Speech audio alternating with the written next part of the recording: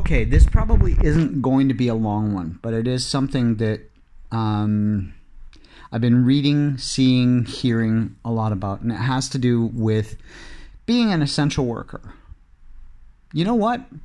They're probably making less money than you are. And if they're making the same or more, it's probably because they have to do some things that are very difficult. But here's the key word. They are essential. It means that they are necessary for you to be able to stay at home. I don't care if it's somebody working in a grocery store. I don't care if it's a mechanic who's saving your bacon because he's getting your car fixed. I don't care if it's somebody pumping gas for you so that you can make it to the grocery store once or twice a week. You need to teach your friends and family to show a little respect. It's something that we were taught as kids, but for some reason it seems to be caught up and bypassed in the me generation. And it seems to be a lot of that.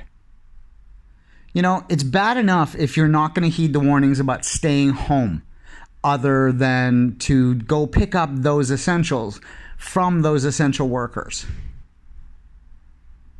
But the least you can do is that when you have to deal with essential workers, show them a little bit of respect. Show them a little bit of decency. Because the last thing I'm going to say about this is look at it from another perspective. You're home. You're able to be with your family. They're not. They're out there working for you. And how would you feel if the roles were reversed and you're the essential worker and you're being treated as badly as you treat those essential workers?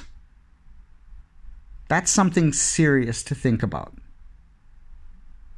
Now, I'm not going to stay on a soapbox any longer. I just wanted to plant that seed. Because I'll tell you what, I've seen how scared the essential workers were here. I saw it in their eyes right at the beginning of the outbreak. And I wouldn't have wanted to trade shoes with them for a single second. All you need to do is this. Follow the rules. Stay home.